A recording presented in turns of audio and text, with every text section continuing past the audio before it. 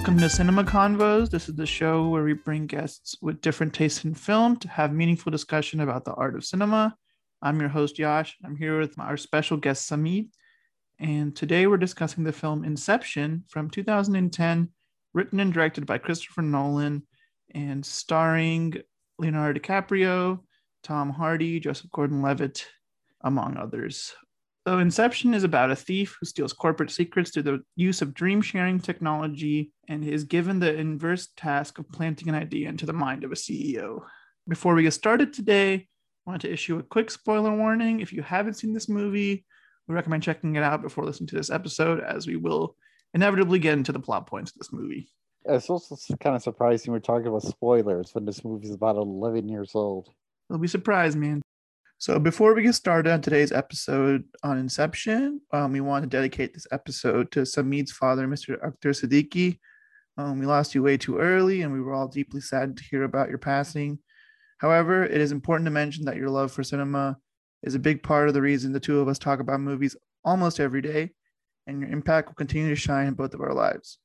Well, my dad, Akhtar Siddiqui, he was the person that got me into movies. Back when I was a little kid, my dad got a video camera. He would shoot the most random things about me in the house, or most random things.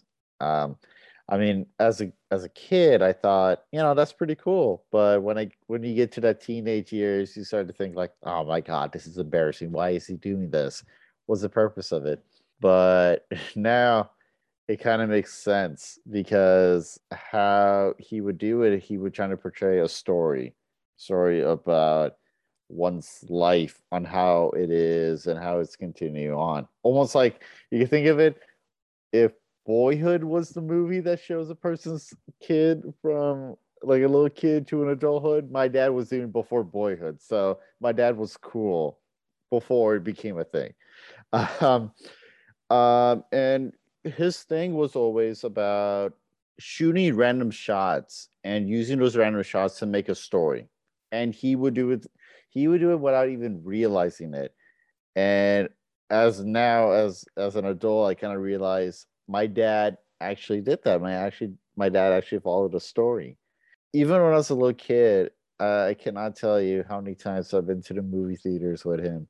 I want to watch with him Star Wars, the episode 1. Yes, people might think of it as one of the worst Star Wars movies, but for me, as an attachment, that I want to watch it with my dad. Ice Age, Harry Potter and the Sorcerer's Stone, Spider-Man, Jurassic Park 3, and lots of other movies. We would go to the movie theater just to watch it. Even at home, when he came back from work, he would either watch the news, and after he was done getting bored out of his mind, he would change the channel and watch an Indian movie. I don't know. I remember once I came to ask my dad a question. I was in 8th grade, and I went to ask my dad a question, and I was like, "Hey, Dad, can I ask you a question?" And my dad's like, "Wait, hold up." And I was like, what is it? And it was in a scene in Pardes when Shah Rukh Khan is playing Kabaddi. And that's like, don't ruin this moment for me. I love this moment. And after the scene was done, my dad goes like, okay, yeah, son, now what was the question? He loved the old 70s, 80s movies. He was a big fan of Shah Rukh Khan. Another movie that he loved had to be the Mummy trilogy. I cannot tell you how many times I must have seen him watching the first one, and till this day, he loved it. He absolutely did. The one thing he would always say to me is that when watching a movie, what was the purpose of the story? Why did it shoot in this particular scene in the movie? What was the focus for the people to make them understand? And I mean, as a kid, you really wouldn't understand that, and you were just like, I don't know, Dad, they just want to shoot the movie to shoot the movie. But after a while, I kind of understood what my dad said, and then I was like, well, they're trying to focus on this, they're trying to focus on that, they're trying to show this scene on this character because he is showing expression of some certain thing, which got me into movie reviews. I mean, Yash was kind of the one who was like, hey, I got this site, and then after a while, I was like, my dad would always say about movie reviews. I'll get that started. And every time I would post a review, my dad would read it. I remember that. Even though my brothers could be like, no, your dad didn't do it, but my dad would always tell me when we would video chat that no, I read your review. I read your review on Deadpool. I read your review on Inception, on Jurassic Park. I actually like that idea. That's nice. But if you like your grammar's a bit off, you might want to fix that up. Which I was like, yeah, of course, Dad. You need to find a site to help me on that.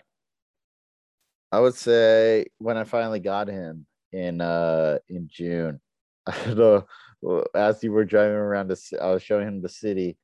He saw a giant billboard for Fast and Furious 9, and he also said, "Again, really? I thought it should have been done. Why why did they make Fast and Furious 9? It should have been done with 7."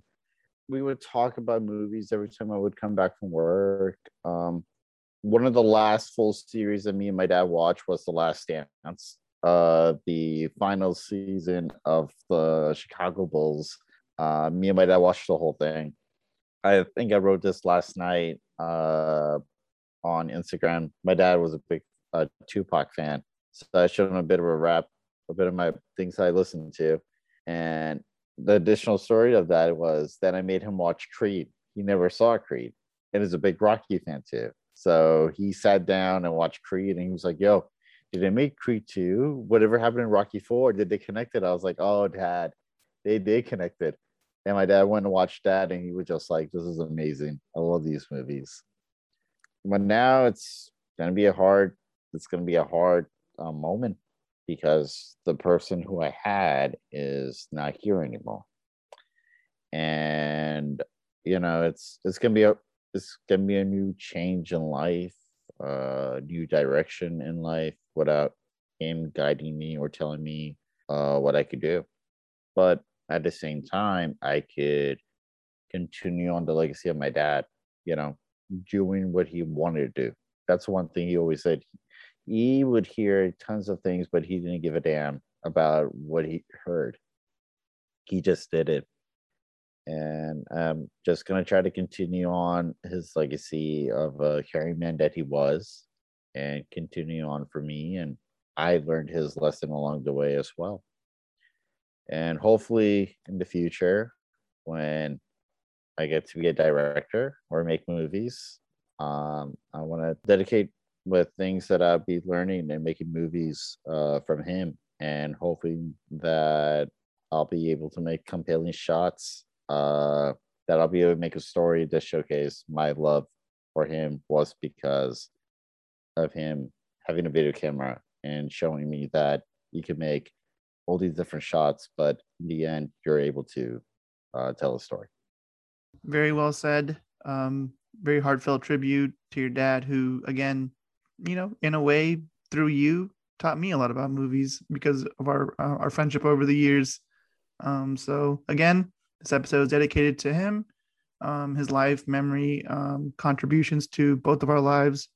And if you're listening to this, just take a moment to remember the people in your lives. And, if you have loved ones, spend time with them, tell them you love them every day, every chance you get.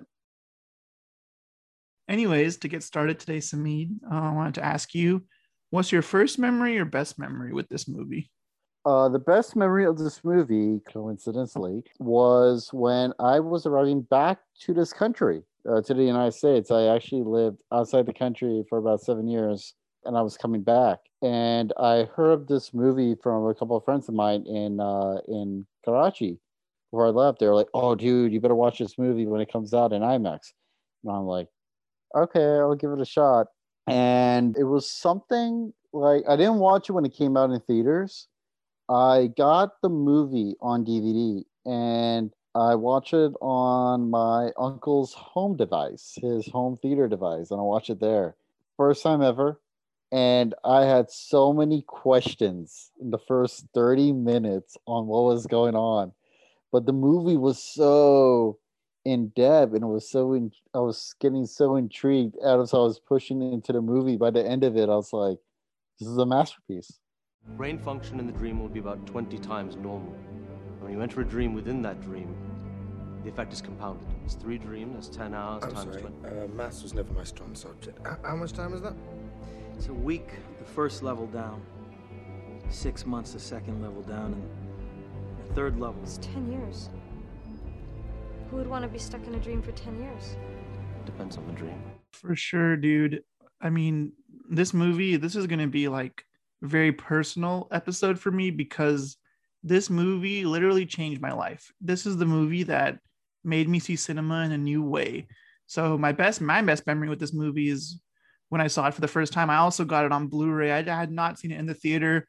And if they ever re-release this thing in IMAX, I will be there. Uh-huh. But this movie is, it was one of my first Blu-rays, actually. I started collecting movies around that time. So I had like less than 10 movies, and now I have like, hundreds. But it was a movie. I watched it with my brother, was blown away by it. And I just found myself, within that month, I watched it. Like I showed it to every friend I possibly could that hadn't seen it. We had the digital copy with our Blu-ray pack, and my brother had like the it's like a dinosaur at this point, but like the iPad, like the original iPad. So it's like this bulky, like giant thing. And then we went to a few trips to like Dallas to meet like some distant cousins, I think, or like we went to like different road trips. I'd watch it on the car ride. I'd watch it at the house. Like I just could not stop watching it. Like I was so obsessed with it. Like I had not even seen The Dark Knight at this point. I was very behind on that. Like I didn't even know who Chris Nolan was. Like, to be honest, I knew he was like a well-known filmmaker, but at this point in time, the only film I had seen by him was probably Batman Begins, and like that was also as a kid. I had to rewatch it still, but my memory is so good with this movie because like I have such fond memories with this movie because I watched it so many times, like just the year it came out. And I don't rewatch movies that easily, but with this movie, like watching it again is so valuable, and it just gives you so much. Like I understand this movie from start to finish now, but because I've seen it north of like 15 times, I can say that. But if someone watches it the first time and is a little confused, I'm like, yeah, I understand. Also, this is the type of movie people were joking about it, like do not take a bathroom break. Like you're gonna miss something important, But yeah, I remember that when literally I just started high school in the States, right? Back then, it's so weird that I finally got to meet you in my senior year of high school, which is at time the best of times and the worst of times that I didn't meet you anytime sooner. I wish I could have met you sooner and we could have like talked. I mean, even during our senior year, we were talking about this movie in depth every single time we had a chance.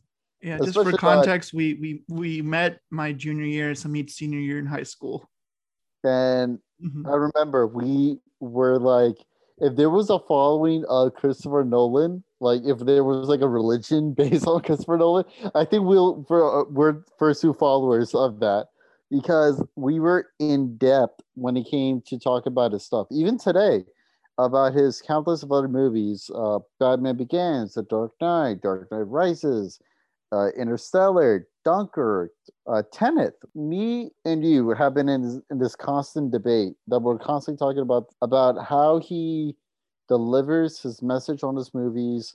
It could be like a DC movie based on Batman, or it could be something original, such as I would say this as Interstellar, because there hasn't been any movie out there that has used the defined term of time. Time is such a big thing in Nolan movies that he expresses a lot about it. I'm going to go with a little different movies here. I could be about how in The Dark Knight, when Batman is interrogating the Joker, how there's a set amount of time in which he has to go to Harvey Dent or Rachel Dawes. It could be about Interstellar when he's on that planet and they're like every minute you pass is a day pass on Earth. Or it could be like his new movie that came out, Tenet. Is basically, it's funny with Tenet was that I actually learned that in my theater class in high school. And it was so amazing because how they were talking about reversal in time was actually an exercise that we did in theater.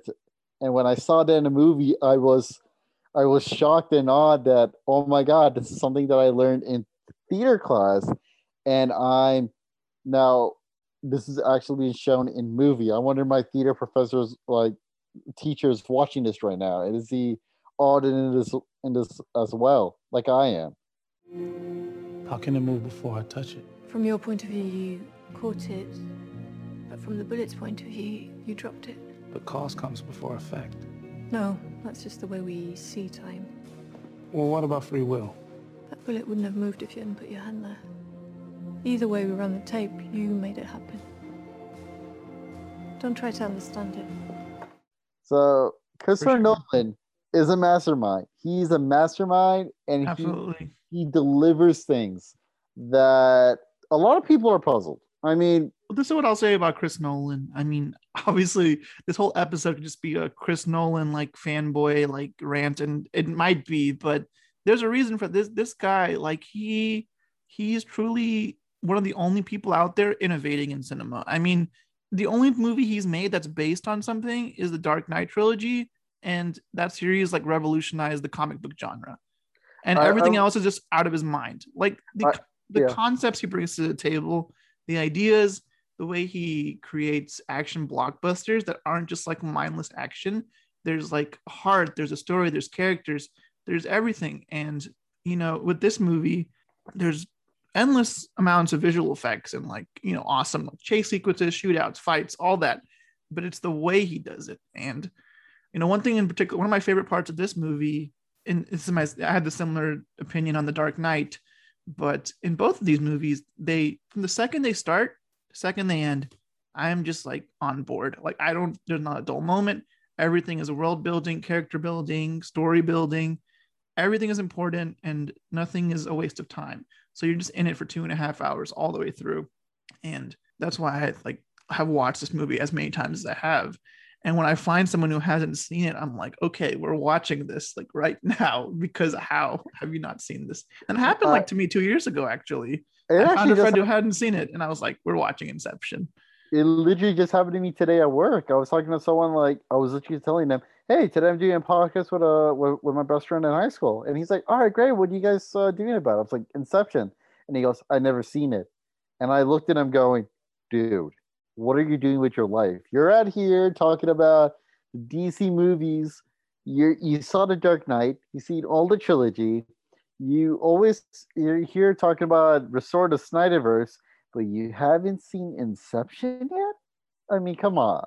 Something's wrong here. I need you to go home right now and watch a movie. You're off right now? Go ahead and watch it. And I hope he's watching right now with his wife. That's all I can say.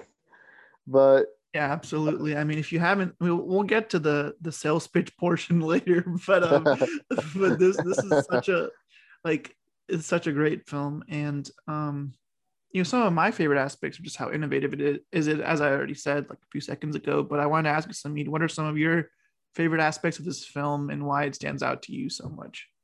Okay. For me, it has to be the scene. Well, for me, this is the one scene that I absolutely love. As much as we could talk later in depth about the ending, because that holds a special place for me, I would say when Leonardo DiCaprio's character, Cobbs, goes and see Tom Hardy in that place, I can't remember right now, in Africa. Mombasa? In Mombasa, exactly. And when they're both talking about the concept of Inception, and Tom Hardy character is like, oh, no, it hasn't been done because it's so hard to do. And then there's a chase scene that happens. That chase scene, that has to be my favorite part of the movie, man. I cannot. That chase scene is insanely underrated, dude. That is a great scene. It is so underrated because the music, the score is exceptional. I was listening to the Mombasa score like while I was working on stuff today because it came up and I was like, yeah, this is gonna get stuff done. Like, oh yeah, let's go. You're not dreaming now, are you?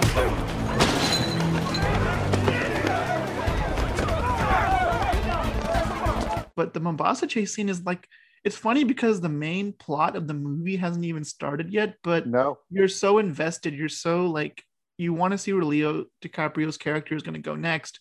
And when it, you know, he's like putting together a team.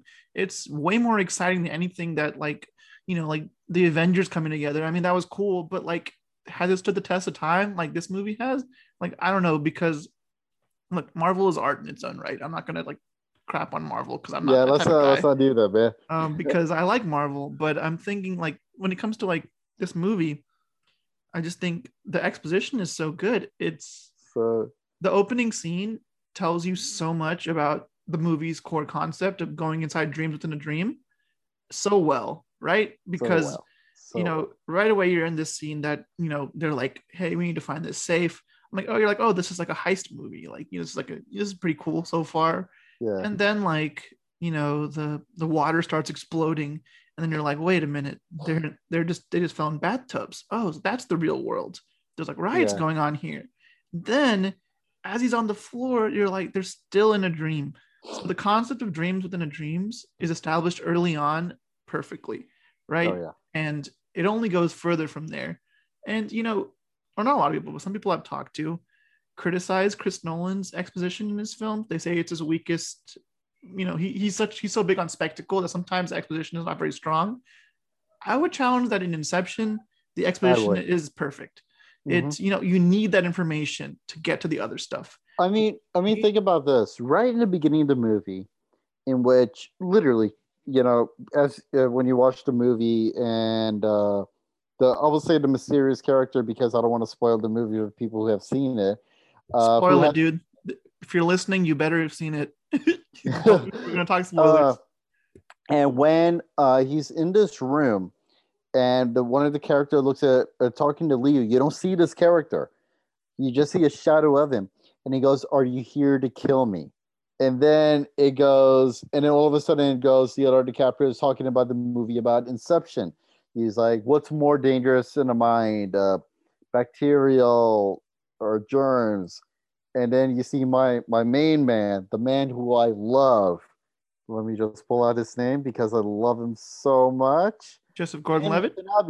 When you see Ken Watanabe, yes. When you see him, and he's kind of disgusted because he's like, dude, why are you talking about germs and things when we're eating? And then that's when Leo discuss about a thing that he says, like, if I put one idea in your mind, that thing is now your stuff. That mind is, I already think about it. So he already is bringing about the terms of Inception about it. He's already talking about Inception to Ken Watanabe. Dream within a dream, huh? I'm impressed. But in my dream, you play by my rules. Ah, yes, but you see, Mr. Sato, we're not in your dream. We're in mine. Well, what I love about that scene real quick is how, it kind of goes with how this movie presents information. Like the beginning scene is the ending of the movie, right? Literally. Essentially, right?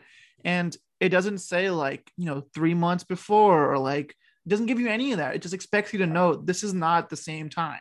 Like, use the clues. And, that's why, like, the first time I watched it, I was like, wait, was that the ending? Like, I was like, what is going on? This movie doesn't spoon feed you anything. None of his movies do, because it gives you a reason to watch it again. Like, I love that. Like, he respects the audience, because there's gonna be people who watch this movie and they're gonna be like, it's too confusing.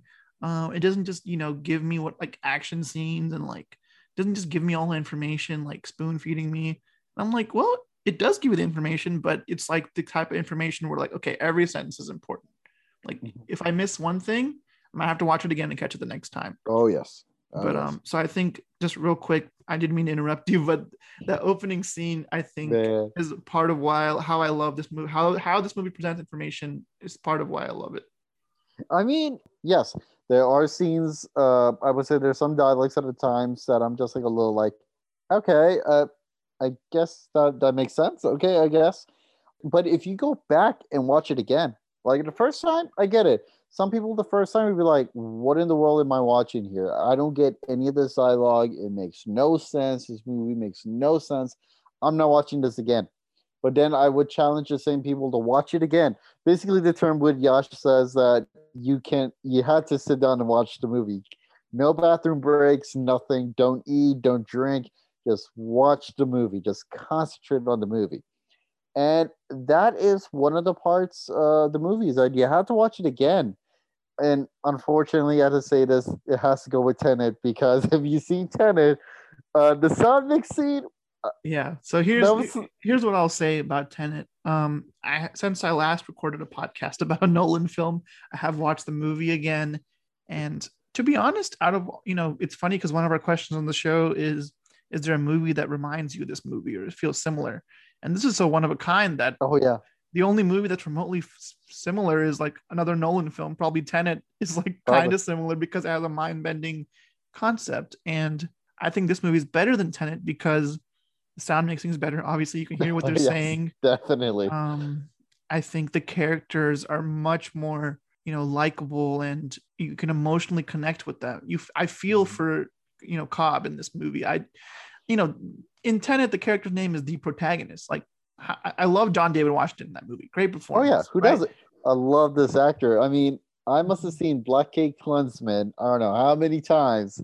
And every Black time I Klansman watch, was excellent, dude. I mean, out of all the Oscar nominees, it was my favorite that year. I mean, I love that movie so much. The dialogue, oh my god, the jokes. I mean, those are some of the jokes that me and one of my coworker would be like talking about it. It'd be like, yo, dude, remember that scene? And we're just laughing about it for a good 5 minutes about it. Just how ridiculous and how real it was. But one key similarity Tenet has to this movie is that it benefits from a rewatch with subtitles for that movie. But I think that's a recurring trend. I mean, you look at The Prestige, you look at Interstellar, all of these are films that I liked a lot more watching again. Some of them I didn't even like that much the first time, but now I love them because these are such high concept movies that they require multiple viewings. But in the case of Inception, I think Tenet is the only movie I can think of that's kind of similar to it. Inception is a heist movie at its core, but at the end of the day, it's the concept of dreams in a way you've never seen before. And I'm honestly fascinated by the technology in this movie. Like, if it was real, that would be incredible. Like, that would be. like imagine actually experiencing your dreams and basically being able to do whatever you want. Like, that's but at the same time, if things were real, you don't want to get lost in. But you don't want to get lost. That's what the movie presents. It's right. It's like, yeah, this is awesome, but clearly it's messed up people like Maul in the head. Oh yeah. So it shows the dark side of it too. And I think while we're talking about themes in this movie, I think one of the biggest themes in this movie, the central plot is they're trying to plant this idea in this guy's mind. And I think looking at the current social climate, whether it's political or other issues, this movie kind of presents how difficult it is to change someone's mind about something in a very unique way, right? They have to go down 3 layers into this man's mind and convince him that oh, my dad loved me. And that's something you can't just convince someone of naturally, right? It's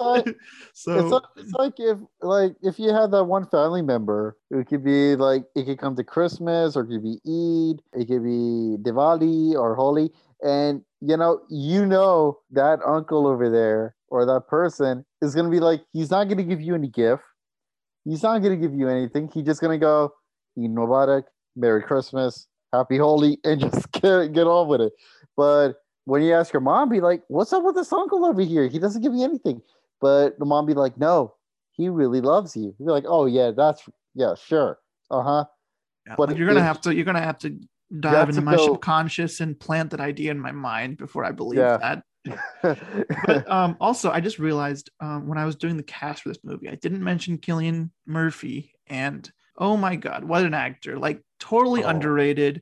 And in this movie, the scene where he breaks down after he is told his father loves him, which isn't even the truth probably, but now this man believes that. And that scene is excellent. And when they're in the 3rd layer, that's probably my favorite moment in the movie when we're talking about favorite scenes, right? You said the Mombasa chase is up there for you, which it's a great scene, but that moment where Cillian Murphy goes up to his, his not even his real father, just his, what's the word they use for people they see in their dreams? Projections. Okay. So it's his projection of his father after these layers of convincing him, okay, you have to do your own thing with this business. I know, Dad. I know you were disappointed. I couldn't be you. No.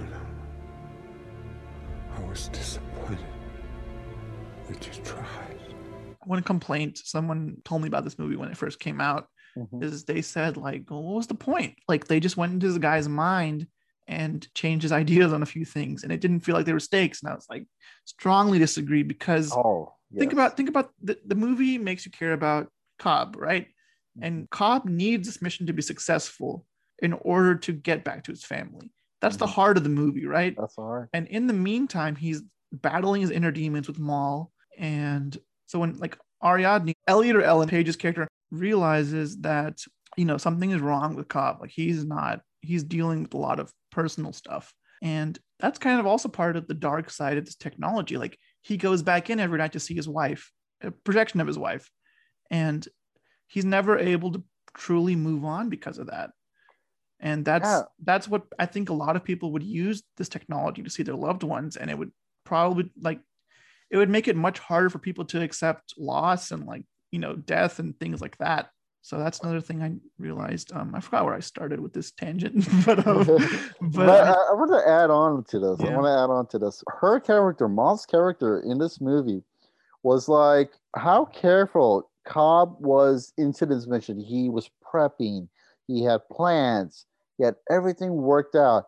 And in the end, it was Maul who came and would disturb everything just because on how sad he was about a scenario that left her. I don't want to spoil it, but spoiler, dude. it's been- There was a spoiler warning for a reason. all right. When she killed herself. She killed herself because she thought she was in a dream. And because he planted the idea that she is in a dream.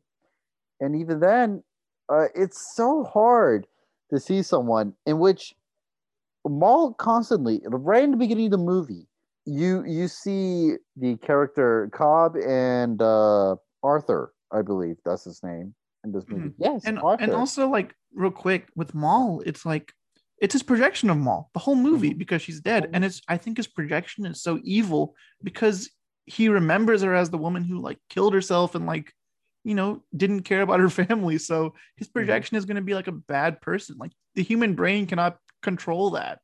Now you listen to me. If you jump, you're not gonna wake up, remember? You're gonna die. Now just step back inside. Come on. Step back inside so we can talk about this. We've talked enough. Take a second, think about our children. If I go without you, they'll take them away anyway. What does that mean? I filed a letter with our attorney, explaining how I'm fearful for my safety. How you threatened to kill me. Why would you do I this? freed you from the guilt of choosing to leave them. We're going home to our real children. No. Maul, you listen to me, all right? You're waiting for a train. Maul, goddammit, don't do this! I think that's kind of cool. But anyways, go on. Yeah, and right at the beginning of the movie, you see her, and Arthur goes like, "What's she's doing here?" And then he's like, "Oh, I'll take care of this." And Arthur goes like, "Well, you better do it quick because we're working here." And then she starts saying things about like, "What if it happens if I jump?" And that's, if you've seen the movie the second viewing, you know she killed herself. And that part came, I would say, right in the ending when he's going to open the vault to see his dad. Right there, she drops. And Right. Yeah, that scene when she shoots Cillian Murphy's character, and this is a very good point because, you know, Leo has like the sniper on her, right? Like, and like Ariadne's like she is not real. And he goes, how do you know? How do you know? Like, this man is so... He is so broken. He has so much evidence this woman is dead, right? He has no reason to believe that she's still alive in any shape or form. But I think just because of how this technology has messed with his mind, he's like, well, how do you know? Like, it looks like her. It sounds like her. Like, it's her, right? Like, It's just, I don't know. It's really fascinating how till the end his weakness is Maul, who he himself is projecting because she's on his mind, right? This movie, what I like about it is every layer of the dream is completely different. There's kind of an explanation for everything going on. In the beginning, when it's raining, like, you didn't use the bathroom before you went to sleep. Like, you know, these kind of things that when we have dreams in real life, it explains them in a way. Like, like Leo tells Ariadne while he's training her, showing her how the dream space works. Like, one thing I really liked when initially watching this movie is how he says, like, he's like, well, dreams feel real while we're in them, but when we get out, we're like, well, that was kind of weird. Yeah. And that's so true. And also, one more thing that's brilliant in this movie is how each layer in the dream moves at a different time in different pace, which makes sense because you sleep for 8 hours a night. Does it ever feel like your dream was 8 hours? No, it feels like it was like a couple minutes and you're awake. So the way it just tackles the concept of dreams is unlike anything I've ever seen before. And I know I'm like a Chris Nolan fanboy and I'm not going to speak ill of him, but this movie it redefined cinema for me. And I think the themes, the little details, performances, I think everything is just masterclass. And I definitely cut you off and went on a tangent, and I'm sorry for that. I like this whole episode is going to be basically me and you just like cutting each other up and be like, no, I need to add this up. Yeah, so it's like I can't control myself right now. I have to say this before I lose it, type of thing. You got to agree with this. Hans Zimmer. Hans Zimmer, man. He set the piano ablaze making this soundtrack, dude. The soundtrack in this movie, my God. Like we can talk about Mombasa again. That, like how you said, like that track was played. Oh, I know I'm getting my work done. I mean, like the dream is collapsing, the central theme. Score is a big part of Chris Nolan's films, all of them. And he teams up with Hans Zimmer almost every time, right? This time he had Ludwig Göransson, did an excellent job in Tenet. Amazing. But from what I heard, Hans Zimmer was busy working on Dune.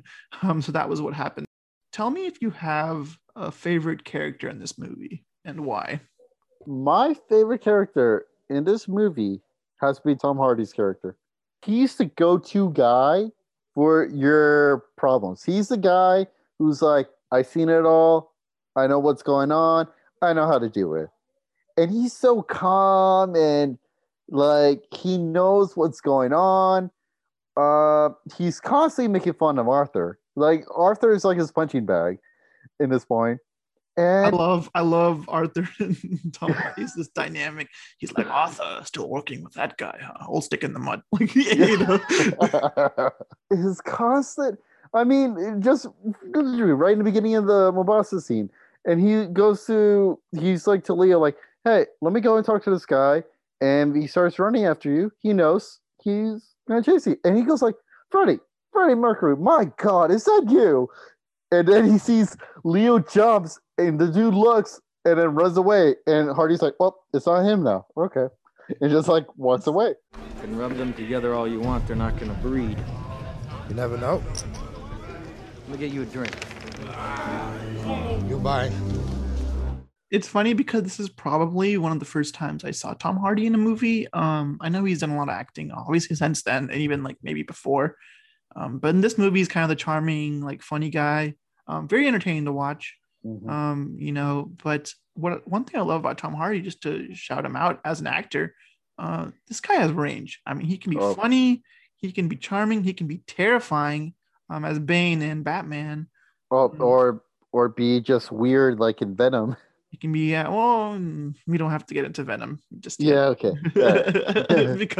because I think Tom Hardy is the saving grace for that movie. Otherwise, that is true. It's not. I mean, weird in a sense of that he's literally two characters in one role. Tom Hardy's a great actor. I think any movie that has a physical element, it's totally convincing because the guy's jacked. I mean, Mad Max Fury Road. Yeah, Mad Max, Warrior. He can be empathetic. He can say 2 words like in Mad Max Fury Road and still be like an awesome character. You know, like it's just like the presence of the actor is so awesome with him. And that's why I think even in this movie, when his role isn't like that big of a character, he is one of the main characters, right? But you know, it's not his character's struggle or his story. He's like part of the team.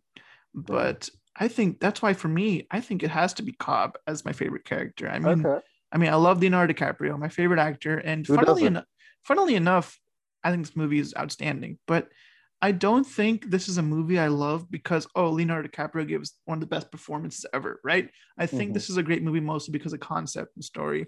Because Leonardo DiCaprio, my favorite performance from him is The Wolf of Wall Street, where I just thought he like transformed in every way, head to toe for 3 hours, right? I mean, that was just balls to the wall, right? But in this movie, he gives a very very subtle, nuanced performance. You can tell this guy's hurting just by looking at him. He's dealing with a lot. And so yeah, I mean, I'm a Leonardo DiCaprio fan. He's probably my favorite character in this movie. But in terms of like outside of just characters I also just love a lot of the actors in this movie. You know, Joseph Gordon-Levitt, 500 Days of Summer, one of my favorite films. You know, that was like a year before this. It was very, Joseph Gordon-Levitt was just killing it at this time. And as I already mentioned, Cillian Murphy is also a big part of the heart of the story, because you see a person who has success in every like surface level way, right? He has money, he has power, he's about to take over his dad's company. But you also see like the vulnerable side of this person, right? Who clearly has unresolved issues with his father that will never be resolved because he has died. And essentially what they're doing is like tricking him into believing something that's not real, which is very sad at the end of the day, right? Because it is. It's the mission, right? But you realize like there's some ethical issues here that I don't know if I'm with. But I really like every time I watch that scene when he's like with his father and he says, "I'm disappointed because he tried." Like I start tearing up because it's so profound. Like so many people who have success in this volume, like experience this. Like if you like, this is a weird parallel, but compared to HBO's Succession, right? Fantastic TV series, by the way. I'm not going to spoil this. I mean, I don't know if you've seen it, but it also gets into like how like rich and successful people can be just as broken as any of us, because they have so many other things that, I'm not trying to come on the podcast and say, hey, feel bad for the 1%, like I'm not trying to be that guy. Wow, Bernie Sanders over here. So please, Mr. Sanders, don't come after me for this. But it's just like, at the end of the day, we're all human beings. I think this movie explores that, because mostly with Cobb's central struggle with his family and Cillian Murphy's character as well, dealing with a whole other thing. And I think the combination of those two characters and actors, whom I both love in every regard, make this movie as profound as it is for me. Before we change to a different topic, I do have to mention this. All the characters in the movie, every one of them, it could be supporting cast, it could be a minor role, all of them had such a flow in this movie that it felt like everyone, even though he was in the scene for like 10 seconds or 20 seconds, they all had such an even flow of this movie that it's not like, oh, look at this character, he screws up at that part. No, because the movie is so flown, so perfect. It is a literal sympathy being played right in front of you.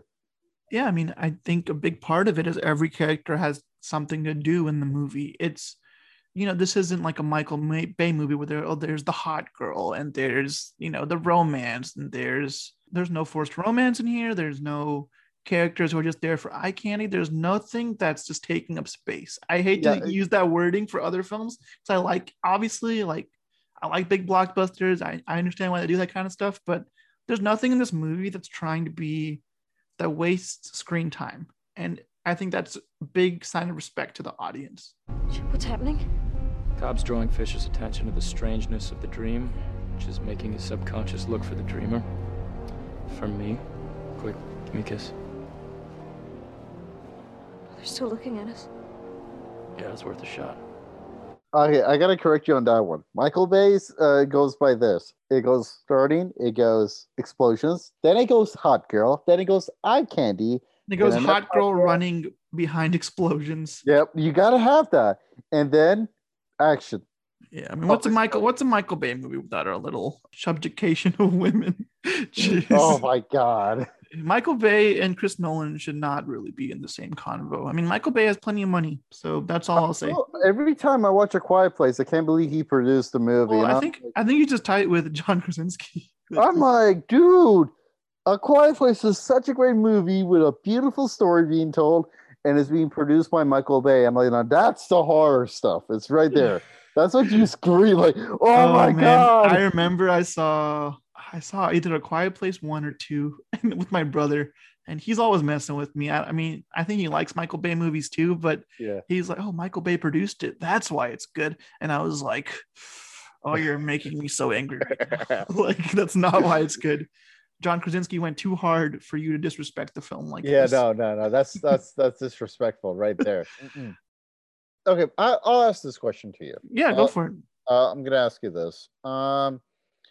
Now on Christopher Nolan's movies, I remember back in 2012. I'm gonna go 2012 here. Me and you, walking down to our computer science pre-AP classes. Shout out to Mr. Mellon. Mr. Mellon, Mr. Class. Even though I don't really remember anything besides I how don't Top Red remember Line. it either. I don't. I mean, I'm not a Mr. Robot type of guy. Yeah, he was a Mr. Robot type of guy. Anyway, He knew his stuff. He was a master Oh my master God. coder. Mm-hmm. And then we had our friend Tommy, who was just a genius. Oh my gosh! Shout out to Tommy. Shout out without To- him, we No, would let's- be failing shout that out class. Tommy. Shout out Onib. Shout out Diedrich. Diedrich? Shout out the whole gang. Yeah. Shout out to everyone, people who I not even mentioned. Shout out to all you guys. We respect you. I mean, that's all. I mean, those are the people I still kind of stay in touch with. So I don't want to shout out people I haven't talked to in years. I mean, in this scene, I mean, come on. I mean, when I come to Houston, we'll meet all together. bro. So before, but go ahead and ask your question. Yeah, before that, a shout out. I remember I had something going up, and I remember you're like, Samit, I need you, and I'm like, oh, okay, Yash, what's up? He's like, well, was a very dramatic teenager. Yeah, very dramatic. And I'm This still is a very dramatic adult, unfortunately. And I remember you're like, what are you? Are you Team Avengers or Team DC? And back then, Avengers just came out. To clarify, I was saying, are you team? I'm pretty sure it was Team Dark Knight Trilogy because DC is kind of Team broad. Dark Knight Trilogy. Okay. Yeah, or Team Marvel.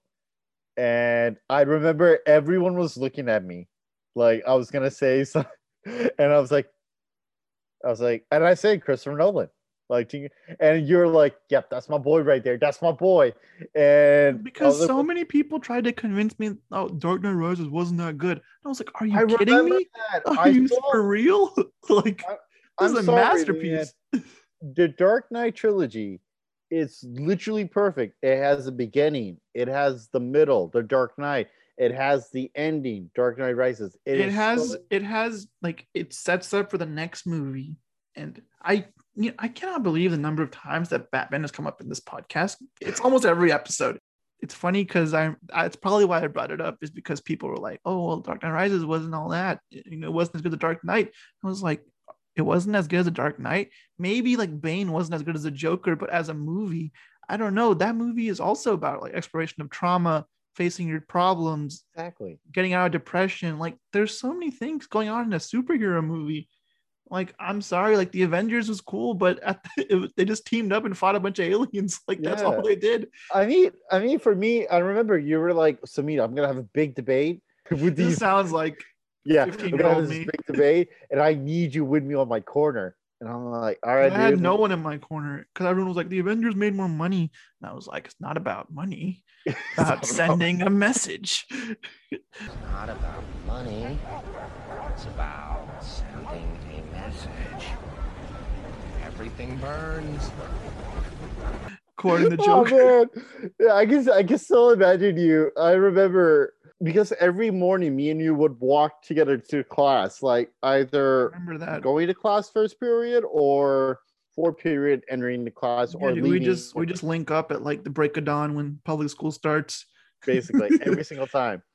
And we'd be constantly talking to movies to a point that Onib would like pass by us and be like, talking about movies, eh? Yeah, because Onib was one day, shout out Onib, but he was in pre-cal tutoring before school. And we've all been, pre-cal is hard, so no shade to Onib for that. Because no. But we were walking in that hallway. We love you. We were walking in that hallway, and we were talking pretty loud. And it's kind of funny because I think what they heard was I was like, yeah, midnight premieres are so loud. And Onib pulls up. We were talking about the Harry Potter and Deadly Hallows Part 2. We were talking about that.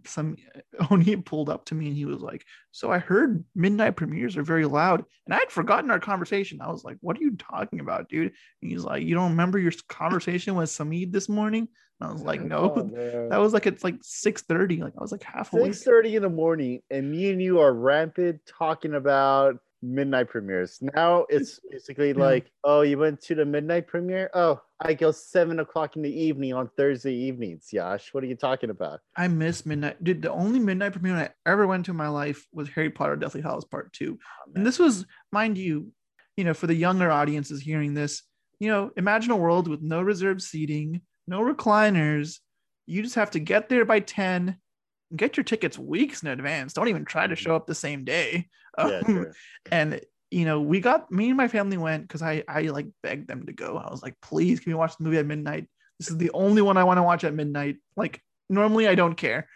And it's just so cool. Like, it's like, okay, this is like the first screening of this movie in this area, right? Like, that's awesome. And he's such one of the biggest movies of all time. Opening night it didn't feel like 2 a.m. when it was over. I was so awake, more awake than I've ever been after a movie that late. For how me, how did we get here? I don't know. I mean, this is our love of. This just happens when me and Samit talk. It's going to be like half the movie and half just like podcast vibes. That's how we talk. That's how we talk to the people. But I think it makes for an entertaining episode. I think when people listen to Joe Rogan just to compare, just as big as we are, being sarcastic, people like the random tangents and weird stuff that just comes up, the backstories. Yeah. So I mean, our backstories. I mean, I would say this from all our backstories that we have and how our thing started was the love of movies. Mm-hmm. It could be either Indian movies, it could be Harry Potter, or it could be, in this case, Christopher Nolan. I mean, for us, why do we love Christopher Nolan is because he knows how to deliver a movie that not a lot of people would either appreciate it, will be picky about it, will say the minor character was kind of sucked here, he shouldn't have said that, and just nitpicking it every single time. But for us, me and you in this case, when it comes to any Christopher Nolan's movies, we just want to stand up and give like a clap in the end. Just like straight up just clap like maniacs, because he delivers a movie that at times a lot of people would say, what kind of a movie is this? A dream within a dream within a dream? Like, the first time I showed my mom this movie, she likes this movie. I don't think she fully understands it, but she likes it. That's my parents' reunion. But she watched it with me. My mom is very open-minded about watching movies with me. And by the time the third layer of the dream came around, she was like, another one? Like, they're going to keep going? Because it's just like, it gets crazy, right? They're like in 3 layers. There's 3 layers, different things going on in every layer. But wait, if those people got stuck in there, why wouldn't we? It's very simple. You see, when the dream experts go in, they attempt to take the subject to a dream within a dream. Like a taco within a taco? A double-decker taco supreme. Exactly. But only dream spies have the ability to go deeper into dream levels, and firemen have the ability to bring ladders into other people's dreams. Wait, whoa. How could you take a ladder into a dream? Because the firemen' dreams aren't like dreams at all. They're more like a dream within a matrix within a dream. Look, if we can get the fire department into the counselor's dream, then we can jump everyone down at least another 6 dream levels. That way we'll be in the counselor's deepest level of subconscious. And it will be like a taco inside a taco within a Taco Bell that's inside a KFC within a mall that's inside your dream. It's a really cool YouTube video where it's like Inception in real time. Like I saw that. They used the Mombasa music for that, I think. And I'm like, yeah, like that's fire. But one thing about this movie, what you brought up Harry Potter, right? One thing that they both have in common is I think they will stand the test of time. There'll be movies I'll be talking about for decades. I'm rewatching Harry Potter right now, and I remember every moment because I've seen those hundreds of times too. And I think there are just some stories that are so unique, so innovative, so different, and so encapsulating of the time they came out in, right? Like they just changed the game in that era. Right. So I think Inception is one of them, and I think there's many other movies. Oh yeah. Let me ask you this. I'll tell you about this. I'll tell you about, for me, the ending, why it's so personal to me. Yeah, let's talk about the ending. You start though. Because the ending has to be the main point of our whole conversation we ever talk about, is basically like how Cobb wakes up and he's looking around puzzled. He's like, did it happen? did it went through. And he, as it goes on, it's going on. He landed. He gives his immigration form in, and he looks at the officer. The officer goes like, "Oh, welcome back, Mr. Cop," and he's like, "Oh, thank you." And he's just walking. The music's being built up. He sees his team. He sees a giant sign that says "Welcome to the United States." He sees our man, the man, the myth, the legend, Michael Caine, and the music's building up. It's going. It's going. He goes to his house. He spins the totem, and you don't see the totem. And then that darn totem. That darn totem. And he then, the respectful Mr. Caine says, he calls the kids over. He's like, "Guess who's here?" Turns around, and says, "Kids." And he runs to his kids. And then the camera turns to the totem, and the movie ends. It's still spinning, but it just, if you look closely, it just topples a little bit. I don't know. It's just, okay. Here's what I'm gonna say about the ending. Here's what I'm gonna say. Sure. Yeah. So, 9 times out of 10, I hate ambiguous things in film. I'm not really my thing. I think it can be fun to analyze things, but I like to have answers. But in this movie, I think it works. I think an open-ended, conclusion, it fits. I like to think he made it back. And I'll tell you why. Because if you watch, I was rewatching a summary of this movie, but one scene early on is Ken Watanabe's, Saito tells him, he says, "I make one phone call on the plane and you're good. You'll get through immigration, no problem."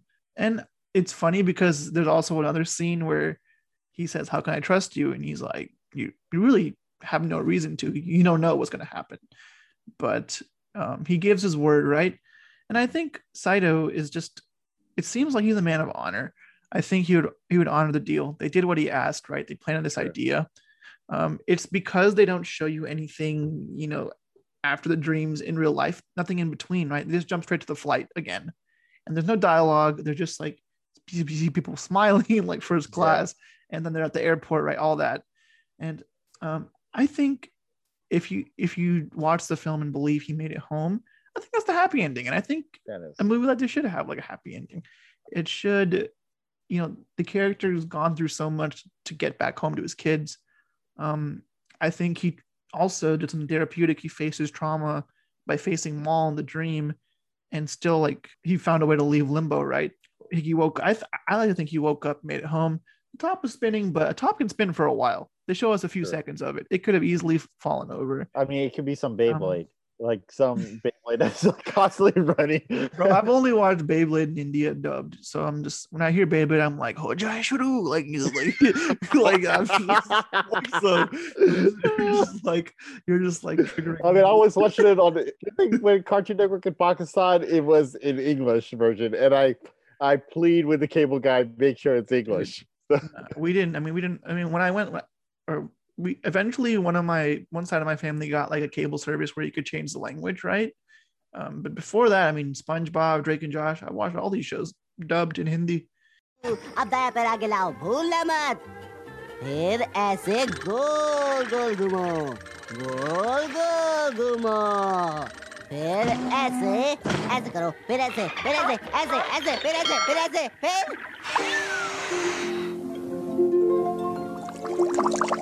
And the episodes I had already seen, there was the one where like SpongeBob gets lost in that weird town or whatever.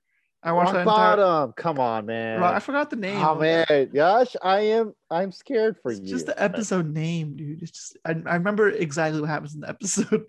The one where they all talk like help, or like the farting noises of. I can't understand your accent. But I watched that one in Hindi, and it was interesting. Oh man, I've also seen the first 2 Harry Potter movies dubbed, because that's all my cousin had it on her laptop, and that's all we had to do. And that was kind of funny. I'm sorry, because I've seen the OG cut, so it's just like Hojai Shuru. Yeah, that's it. Beyblade, dude. It's just, oh my gosh, dude. That's all. Okay. Out of everything in Beyblade, that epic theme music when it comes in plays where those top spinning, and it's like, for me, 10 years old, yeah, that thing is popping. Yeah. It's fire. Mm-hmm. And what's, you talk about our childhood activities and childhood shows, but I watched this movie for the first time when I was 14. I was a kid like when I saw this movie, and I was 16. yeah, I mean, we were teenagers, right? And for me, at least, as I've said, like this really piqued my interest in cinema. I mean, around when I was 14, I really got into movies, really got into like reviewing and rating movies, right? Figuring out what are my favorite movies and why, and beyond just that, I love Harry Potter because that was my thing for like a very long time. Dude, I remember. I was so. I'd be like, Yash, what do you think about this movie? I love this. Yash, you might have a movie that you don't like. I hate the word hate in movies. Yeah, I used to not dislike. I used to not dislike movies, and I still dislike very few movies. And dislike as in it receives below a 6 out of 10. Right? That's how I describe. That's how I define disliking a movie. But I've forced myself to watch some atrocities since then, like the Emoji movie or The Last Airbender. So, did you force your parents to watch The Last Airbender? Curious. My parents? Did you force your parents, like, Mom, Dad, I need to watch The Last Airbender? No. Funnily enough, I watched The Last Airbender on Nickelodeon one day. Yeah. Before I watched the series. I'll tell you this. And it was already, this is how you know this. It was already a bad movie. I watched Avatar: The Last Airbender, and it became a worse movie. Oh my God. It's funny about The Last Airbender was that my mom and dad actually was watching the movie, and my mom. I woke up the next day, and my mom's like, "Samid, we watched such a great movie last night." I was like, "No!" I was like, "Really, Mom? What was it?" She goes, "It was called The Last Airbender." I looked at Mom going, "No. Please tell me you watched a cartoon." I was like, I literally said that. Did you watch the animated version? She's like, "What, is there a cartoon of it?" I was like, "The cartoon is the movie, Mom. How dare you watch the movie, say it's such a great movie? It's the worst." The Avatar is dead. If he was here, he would protect us. My name is Ang, and I'm the Avatar. I ran away, but I'm back now. It's time for you to stop doing this! The Avatar would have to be an airbender. Are you an airbender, boy? Leave him alone! All right, well, look, while we're on the subject, I actually have a tie-in here.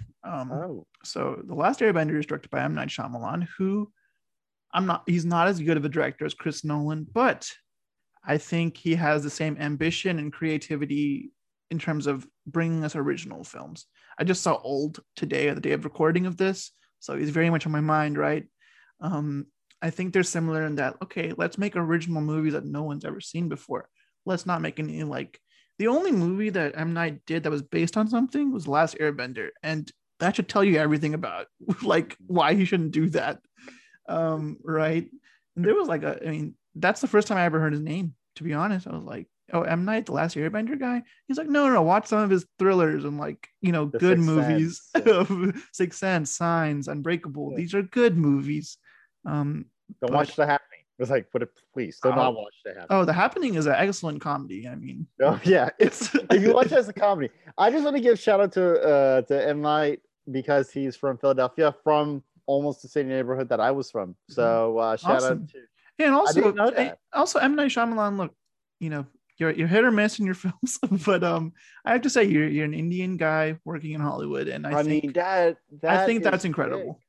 Big. If you're listening to this, that's something that if it in the future, if it ever happens, if this this podcast becomes successful and me and you are working in the movie industry, we could say proudly that there was a man who started here when I think Sixth Sense came out in 98, maybe 99, I think.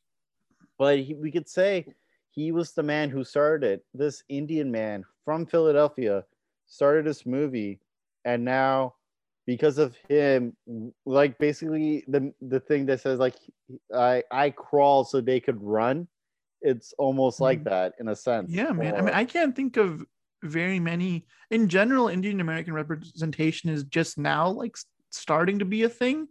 With, like, Mindy Kaling's series Never Have I Ever, excellent series. A Master of None, we had that, right? My man, I think Nanjiani from Karachi, Kumail Nanjiani and The Big Sick, right? Our community stories, specifically Indian Americans, people who grew up here but have, like, Desi background, is just starting to be a thing. but I think in terms of like actual people in Hollywood who are like well known, M. Night Shyamalan is one of the few. And again, I think he's similar to Nolan in that he has unique ideas. It doesn't always play out in a way that's good, right? But every M. Night film I've watched, I'm like, this is a creative movie. All the way up until today. I mean, I like the movie Old. I think M. Night's biggest weakness is that he just can't really write dialogue. You usually have a knack for directing or writing. I think he has the directing capabilities to create tense moments, right? Well shot scenes. But when people start talking, you're like, okay, people do not talk like this at all, right? So that's the thing.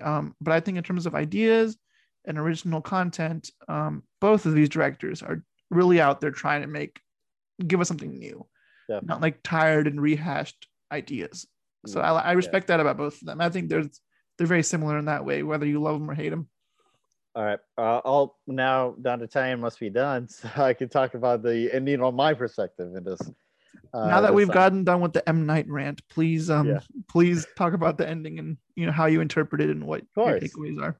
Now, for me, watching the ending, it was done in such a way that I could also kind of feel it on my end as well. I could say, I mean, I could talk about like my family history and all, but it gets personal. But how it happened, like arriving back in the States, for me, this movie came literally on the same day when I was coming back here to the States.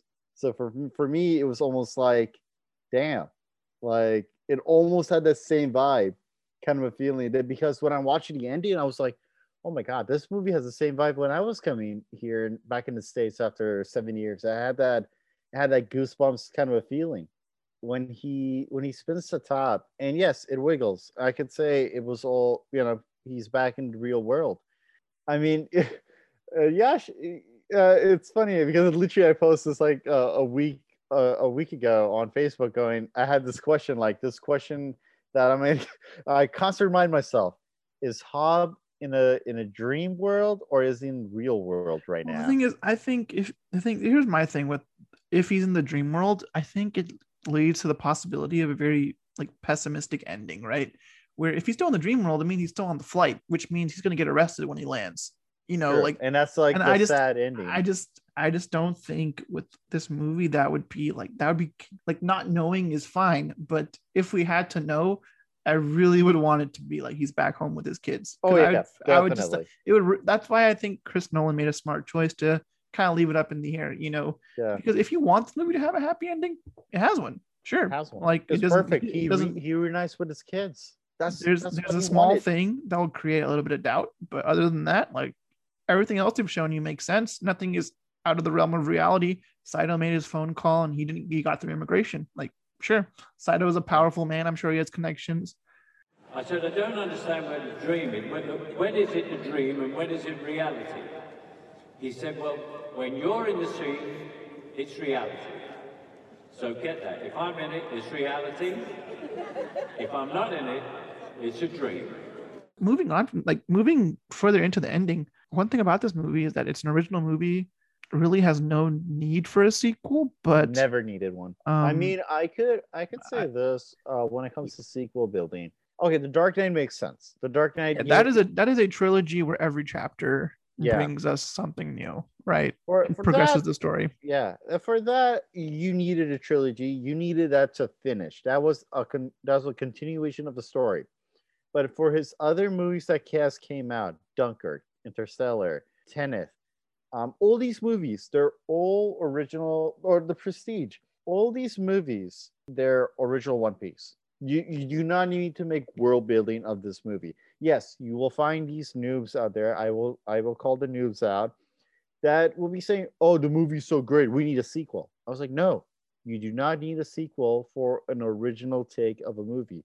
And that's why, for me, why I love Christopher Nolan so much is that when he makes a movie, he sticks with the story and he doesn't make like, "Oh, now we're gonna discuss the backstory of this movie, then we're gonna make the sequel of the movie, and then we're going to talk about the prequel of this movie, and then make a trilogy of the new sequel of the movie." Like, no. Well, that's also so refreshing, right? It's like you see movies that are complete stories. You're not like, oh, this is like setting up for this movie. Oh, this is just filler because the next movie will be good. No, it's like this is a movie with its own world, its own characters. It's all start to finish one thing. And with Inception, there was a time when I was younger where I actually wanted to see a sequel of this movie, but I've since learned that the artistic value of this movie does not need one. But I will say this. I think the concept in this movie could be used to tell more stories. 100%. If Chris Nolan wanted to make another movie set in the same universe where going inside dreams is a thing, I'm on board. Like you could give me a follow-up to this movie if Chris Nolan's making it, I'm still on board. But I don't think that's necessary. I think telling a new story could be more interesting with the same concept.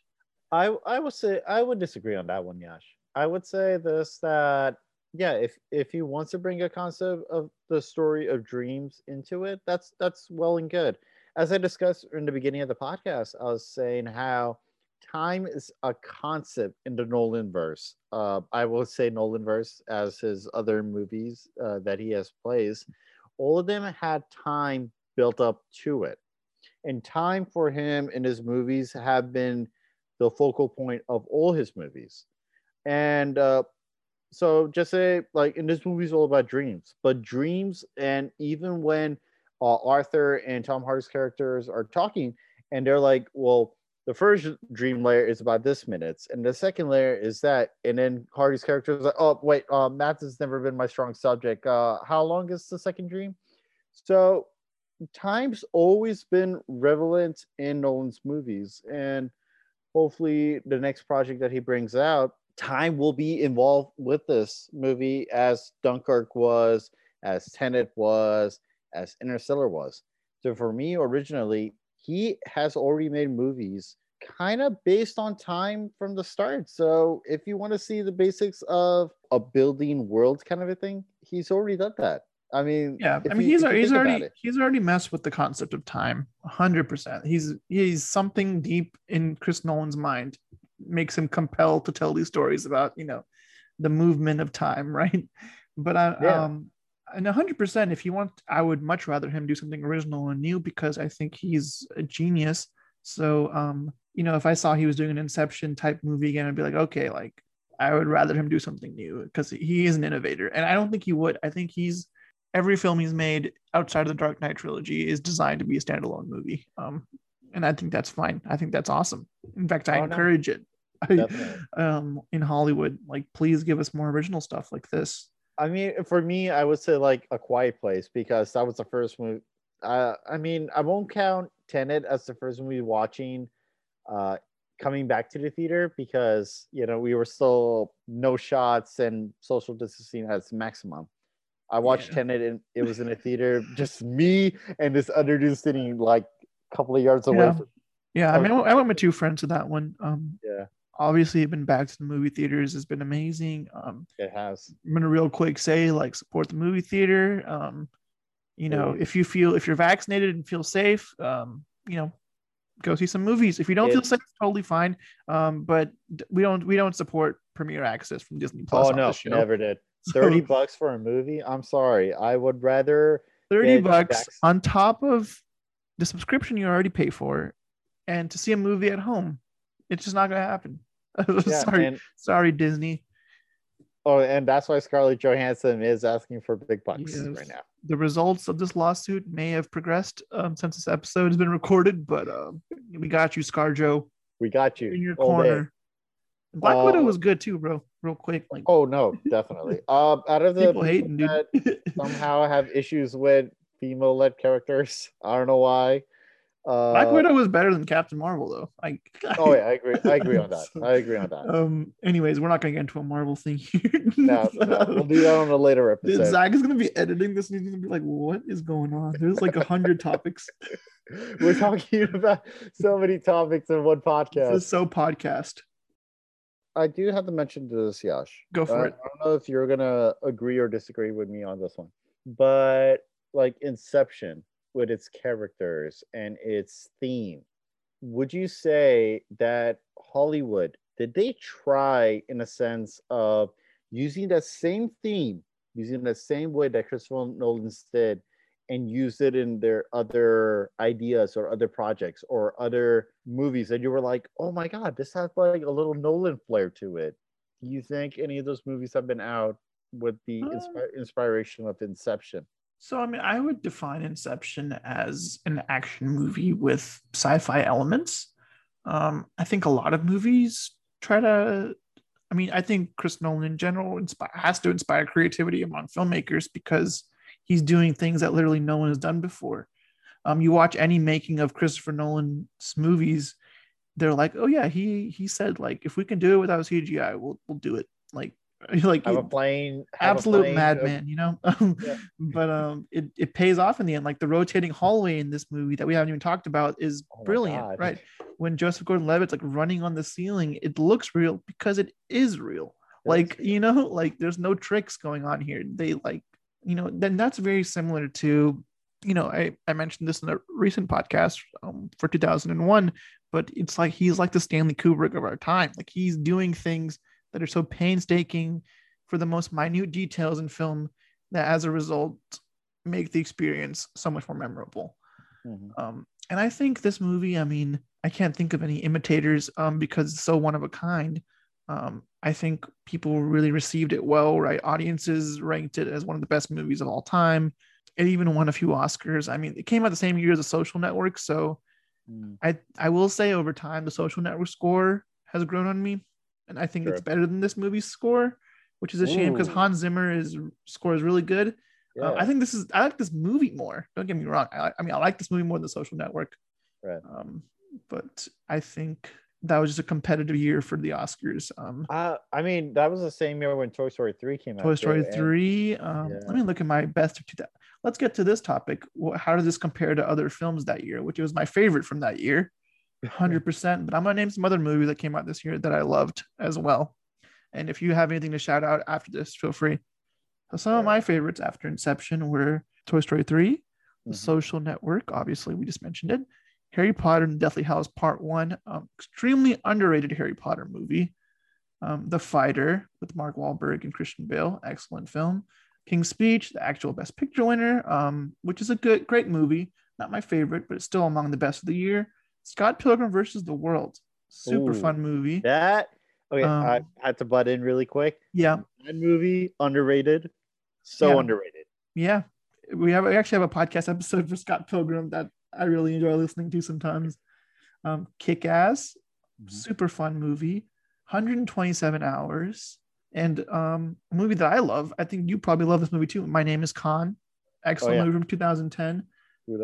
So 2010 was a pretty like darn good year for cinema. So and I was watching a TikTok recently where someone asked like what's the best year of cinema we've seen in our lifetimes, and one guy was like 2010, no cap, like look at these movies. I'm gonna give a quick shout out in 2010 though. Go for it. The Other Guys, one of my best friend Alex is one of his favorite comedies. I've seen that movie so many times, dude, because of him. Like he was my roommate for years, and he actually taught me how to appreciate it because I didn't like it that much going into college. And now I'm like, okay, this is funny. And we actually recorded an episode for The Other Guys as well. So a lot of movies from 2010 have ended up on the podcast, which is awesome. I mean, that could show you on how cinema has evolved. That yes, we were in a pandemic from last year, and we're still in a pandemic because things are so evolving, things change really quick. But we could say this during the lockdown, but me in this case, working at Target and working during this pandemic, it was a challenge itself. If we were in a podcast talking about that, I would totally tell you about it, but you know the details how it was.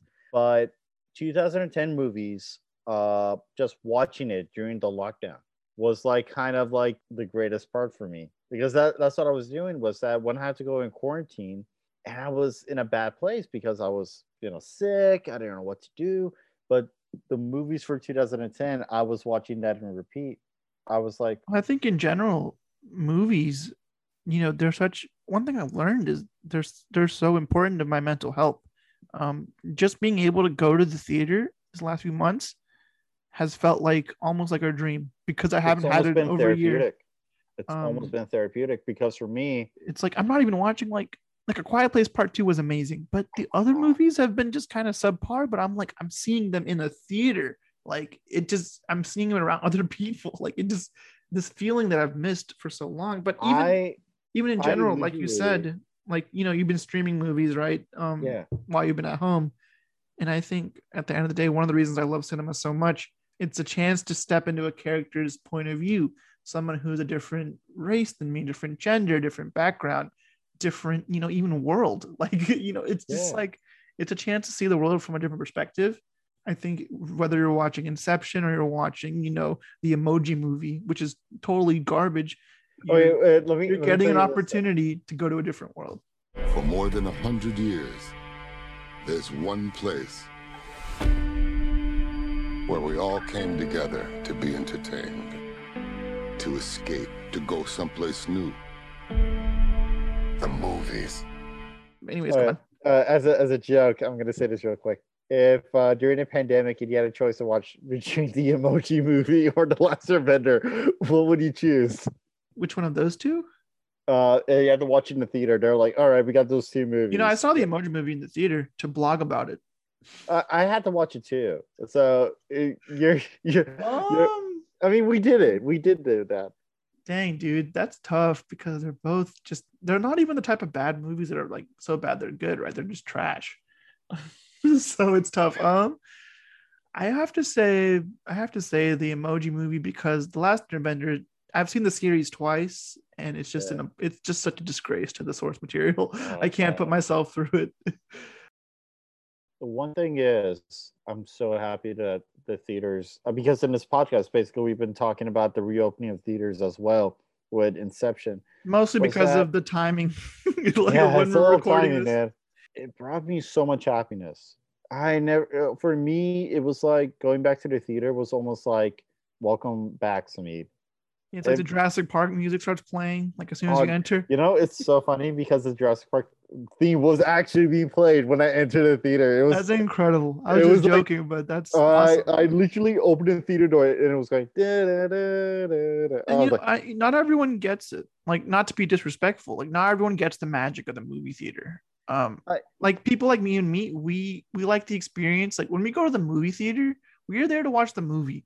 We're not there for popcorn. We're not there for like candy. I mean, and you know, I've met the reverse. One of my good friends is like, well, I only go for the popcorn. I could care less what we're watching. I'm like, okay, that's not how I think.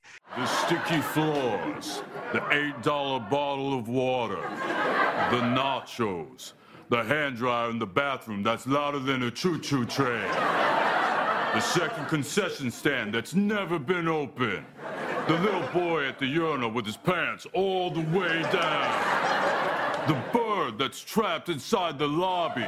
It's truly incredible. That's right. I'm talking about the movies.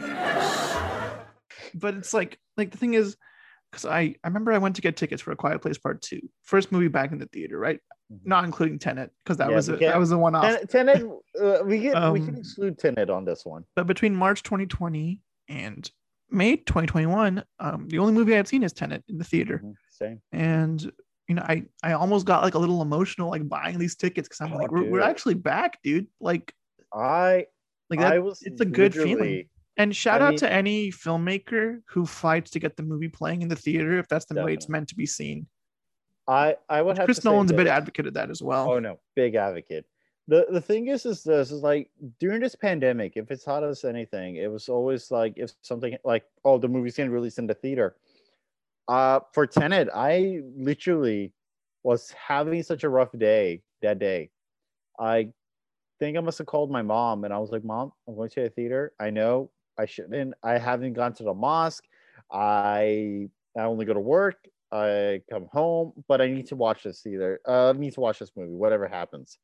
I was fully expecting it to get delayed, and I'm like, I guess they're releasing this thing. Yeah, we're doing it. Let's go. IMAX. I was like to my mom, I already had COVID. It's been a week or two since I've recovered from it too, and I was like, I gotta go and watch this. Yeah, we're that kind of crazy. We went to see a film in like literally like the peak of the pandemic. And watching A Quiet Place Part 2, I was in tears, almost in tears, in a sense that it had been so long. I've seen a movie in the so theater, long. but it had been so long since I've seen such a good movie. Period. Like I know. like so the It's like- combination of those things, I was like, wow. Like out of the we're back. movies that were coming out and watching Oldham, okay, maybe you might understand from me on this one, Yash, but it felt like when I was watching new movies getting released on HBO Max, on Netflix, on Hulu, it almost felt like I was eating dal chow every single in the same. We got 2020 was the year of this Dollar Child movies. It was like, literally like, I know I have to eat it to live. like it's not but bad. everything tastes like dal chawal. It's not even like Everything dal tastes like- makhni or something. Like it's just the same old dal. It'd be like the same dal chawal, and then it'd be like you'd be asking your mom, like, "Hey, mom, what you make today?" "Oh, Samir, I made something." "Oh, what did you make?" "Dal chawal." I'm like, "What's the difference?" But I put chutney this time. Yeah. It'd be like, For the okay. people outside of our community, this would be like, I guess, I don't know, if your mom made like meatloaf every night. I don't know. What do white people eat? I don't know. Think boiled potato with salt and pepper. Savage, dude. Savage. Zach is gonna be offended when he edits this. Sorry, Zach. Didn't mean it. Yeah, dude. But But watching A Quiet Place Part 2, it brought so much happiness. yeah, dude, I've been going to the theaters twice a week. I'm like, the world's gonna shut down again. I'm gonna get my fill beforehand, just in case. God damn Delta variant. I was like, I got the Moderna, bro. Let's go. I got the worst You one. got Moderna, I got Also Johnson the best & one. Johnson. Oh, you went J&J, bro. J&J's all the way. We control the streets, as they say. I mean, you got one vaccine, but I don't know if that makes. I don't know, dude. Look, if you're out there, you're not vaccinated. Yeah, you need to get your ass to CVS or Walgreens. Look, now. you can either take a small needle or you can get the virus. I mean, that's gonna happen. One of those two things will happen to you. Yeah. That's as bluntly as I can put it. But anyways, let's not get into a COVID please discussion don't. because I'm tired of talking about COVID. Yeah, but I'll say this about theater though. Theaters for me, it's always been this. I have a rough day at work, I had a rough day at school. What do? I go to I open my phone. I go, oh, let me go ahead and watch this movie. Mhm. Let me go ahead and watch that movie. And Yeah, I mean, if you're smart about it, you just go like, okay, matinee at Cinemark, $5. Like, you're not losing that much money. Exactly. It's for me. It's just like at this point in my life, I don't get out of the house that much, especially nowadays. It's a chance to just like go do something besides like, I can't go out and party every weekend anymore. I could in my prime, but not anymore. So this is not. I'm not built for it anymore. But for me, it's like going to a theater still is and always will be a magical place for me because the happiness, the joy For of sure. coming out. So many fond memories, dude. I mean, so many. I mean, I saw like, second half of the Harry Potter franchise. My first movie in theaters was Madagascar. I remember these things. I'm never gonna forget. For me, it was like, I mean, if anyone heard me in the Jurassic Park podcast, how ecstatic I Sameed's a am about returning that. guest. And just hearing about Jurassic World getting released again, and my mind was getting blown. I was just like, it's happening, it's happening, it's happening, it's happening, it's happening. I could say this, yes, Jurassic World for Fallen Kingdom came up. I have friends who were going to me, the movie was trash. I was like, how dare you? The Fallen Kingdom was kind of trash though. Hey man, don't like I said, I'll say the same thing I'll say to you and all my other friends. This is Jurassic Park we're talking about. Yeah, true. I don't care if it's trash. I don't care if it's like a scene in which a T-Rex is like roaring and that's it. That's the movie. I will watch it. And I'll give a full critique about it. It's funny because we have these ties to franchises, right? But I have the same attachment to like the Chris Nolan universe, right? Like and that's the thing with the Christopher Nolan's universe for me is this: is that if I want to go and watch an original movie in which I could see a world in his view in a different way, I'm on board. And for me, why I love Inception so much and all his other movies is that his movies are basically a way to see a world different. I mean, we could say this is that for people, who has this focus, who are literally focused like Aeroshot and people that we met in high school or in college who always talk about careers and I got to do this, I got to get this. What movies generally, it opens a different way going, maybe choosing this pathway might not be bad. It could be either being a director, it could be either an art director, it could be in CGI. But for me, like Jurassic Park, what opened my eyes was, holy crap, dinosaurs are real. And that was the magic of theater for me, is that like my major is in IS. That's something that I'm just like, yo, that kind of grew up with me. Like dinosaurs are made from CGI, which is made from computers, which goes for what I want to do. Well, what's most relevant about the movie theater experience with this film is that I didn't even see it in the theater, right? Yeah, but as soon as I watched it at home, I was like, that would have been an amazing experience in the theater. I already knew, like, just from watching it at home. And I think it was Dunkirk, which was outside of the Dark Knight trilogy. No, I saw Interstellar as well, but Dunkirk was the first Chris Nolan movie I saw in IMAX. Same. And since that, like, if a Chris Nolan movie is coming out, I will watch it in IMAX. I will splurge the full cost because he uses IMAX cameras and creates movies for the IMAX experience. And I will say Dunkirk was kind of divisive. I think for a lot of people, I loved it. My favorite movie from that year. Love it. But some people were like, well, no deep characters and none of this and that. No dialogues. And that's all true. But the thing is, he created the experience of, like, he wanted you to feel like you were in a war setting with these people. And the only way to truly feel that to its full extent is seeing the movie in IMAX when the sounds are insanely loud. Like the screen is huge. You're just immersed on the beach, like trapped in this horrible like scenario. It's a war movie with like very little bloody violence. It's just the intensity of war. It's all about that. And that's what makes it unique. But I think in general, if they ever re-release Inception for an anniversary, I'm going to go see it in IMAX because I need to have that experience before I die. I wish if the pandemic was not there and Tenet was coming out on a supposed July 31st, 2020, if they were to release Inception like 2 or 3 weeks beforehand to be like, oh, watch Inception, we were re-releasing it again. Like one of those things to like support the movie theater because they were playing a lot of old movies for a while. Yeah. Like keep the business alive. I wish they could release it back in IMAX. Well, this movie's what, 11 years old now? So maybe at the 15-year mark or 20-year mark? It's still possible. But anyways, let's get back to our discussion on Inception.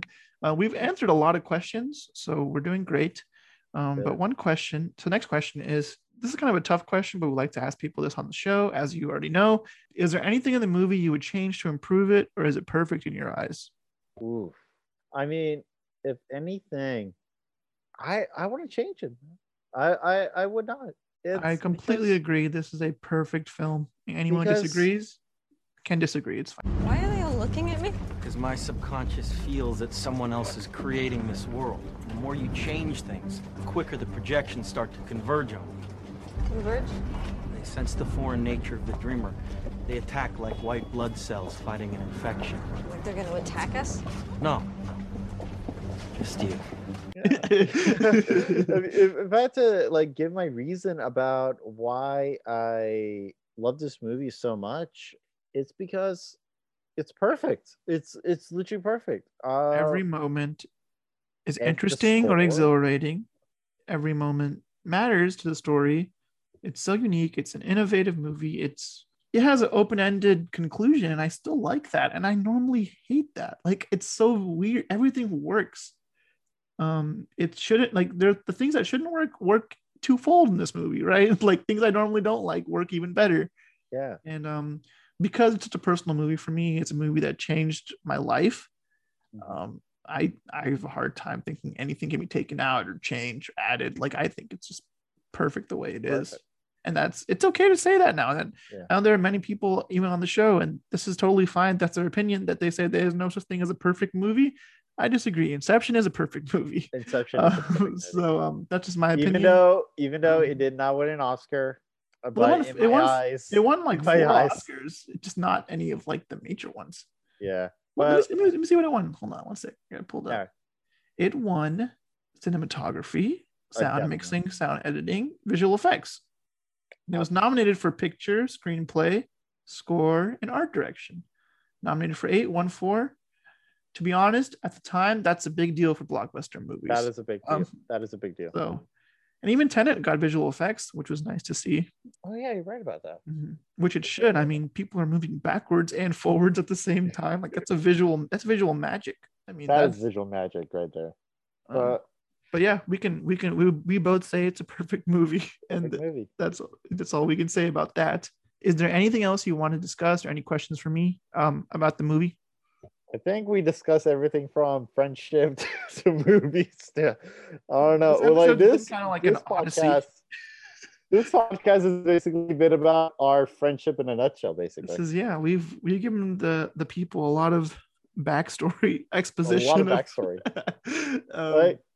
Like this movie, I would say this for me, especially that ending. Like I already talked about it in the podcast, but that ending for me is so special because that almost felt like I was coming back to the States. It almost had that vibe. Yes, I did not kill my wife or have 2 kids waiting for me. None of that. So for the record, Samit did not kill his wife. He doesn't have a wife, but that's beyond the point. That's beyond the point. But the thing is like when, for me, leaving this country when I was 9 years old from Philadelphia and then going to Karachi, Pakistan, living there for 7 years, having no idea, but like, yes, my culture is based in the Desi community. I lived in Pakistan. My parents are Pakistani, but actually living there and trying to get adjusted to life and having a hard time getting adjusted to it. And then leaving that place and going to America, it almost had that dream feeling to it. It almost felt that weird dream vibe. And then actually watching that ending and hear that Hans Zimmer's score being played, that score is like, for me, constantly plays in my mind when something monumental is happening in my life. And with me hopefully graduating college after this whole pandemic thing kind of screwed things over, that Hans Zimmer score will definitely be playing in my graduation ceremony. I hope I will persuade somehow they don't play that music they play for every graduation, but play that Hans Zimmer score. I'll be a happy man. They should just, when you have your graduation party, you should just ask that to be your walk-up song and just be like, dun, dun. People will be like, it's kind of man. sad, I just sad. need that. I need that happen. Okay, cool. But last question for today's episode is, if you had to convince someone to watch this movie, what would you tell them? What's your sales pitch? Imagine. I mean, obviously this movie is very personal for both of us, but outside of that, what would you tell people to get them to watch it? I would tell them this: to understand this movie. Yes, you might need to watch this movie twice, but watch this movie without any breaks, without any distractions, and just enjoy the moment. Enjoy the moment. If you enjoy the moment and enjoy what you're watching, you're gonna love this movie. If you have like a bit of distractions going on, a little bit trouble at some parts, yeah, I get it. It happens to everyone. And you might need to watch a second viewing of it, which I had to do for Tenet because of its terrible. I won't say terrible because it's saying that to Christopher Nolan like that. It's bad, but that you're gonna need to watch it a second time, and that's okay. But you'll love it by the second time. You're gonna love it. Second time, you could be like me, watch it like over 15 times. I mean, and counting. And counting. Yeah. But what I'll say about Inception is, look, obviously it's like the movie that changed cinema for me. And if telling you that doesn't make you want to watch it, then I mean, it ranks among one of my favorite all-time films. This is like my second favorite film from my favorite director, only behind The Dark Knight. It's my favorite movie from 2010. And just last year, I named it my favorite movie of the decade, which is a huge deal. That's hundreds of films. And I'm calling this the best movie in the last 10 years. This is above The Dark Knight Rises, Harry Potter, Deathly Hallows Part 2. These are all great movies. Logan. Yeah, like there's, The Help, The Wolf of Wall Street, Social Network, just name a few, Toy Story 3, La La Land, 50-50, Argo. These are my favorite films, but I'm saying Inception is the best among all of them. And I think to say such a bold thing means that I have a special love for this movie that is unmatched by any other film. It's a movie that has action, it has intrigue, it has characters, it has amazingly unique concepts, it has, everything you want from a blockbuster. Good performances, good score, good writing. I mean, there's just a flawless movie. So flawless. I literally cannot tell you what, like this movie actually has a fairly low score from the critics side. It's one of those movies that I'm baffled by that, because it has everything I could want from a movie and more. It's a movie that I watch at least once or twice a year. It's been out for 11 years and I watched it like 16 plus times. So it's a movie that at this point I am a little tired of it, but I still love watching it because it's so good. This movie is basically like the movie that is culturally influenced. It has been culturally influenced. It's almost like you're asking someone like, have you seen it? And you have people say no. You almost look at them and go, dude, what are you doing? Like, you need to watch this movie right now. Like, stop watching this movie that you're watching. Go ahead and watch this movie right now. Yeah. But it's like this movie, the thing is, like, we're in an interesting time, right? Because cinema roughly started in the 1920s, roughly, like a few years before there were movies. But, that's around, we were reaching the moment of like 100 years of cinema, right? And I truly believe Inception is one of those movies that we will talk about 100 years from now. Like, we will talk about it in the coming decades because of its influence and its just overall unique qualities in terms of an action blockbuster. Mm-hmm. And I know people listen to me and you're like, oh, of course, he's a Nolan fan, he's gonna love it no matter what. But Inception is just that good. I mean, like, being us two Nolan fanboys talking about this movie, we're definitely going to be saying good things about it, but at the same time, it is what I will say everyone I've shown this movie to has been nothing short of blown away by it. Oh yeah. So there's that too. You're waiting for a train. A train that'll take you far away. You know where you hope this train will take you. But you can't know for sure. Yet it doesn't matter. Now tell me why! Because you're together! So with that, we've reached the end of today's discussion on Inception. Want to thank Samit for joining us today. Thank you again, Yash. Hopefully I'll come back for our next podcast meeting and we'll talk more about movies. And this time we'll talk for 3 hours. Why not? Yeah, we'll test the limits of how long these episodes can get. But yeah, of course, happy to have you on as always. And from all of us at Cinema Convos to you listening, thanks so much for listening to our show. If you enjoy our show, give us a follow on Facebook, Instagram, and Twitter to stay up to date on new episodes. And we hope you tune in next time.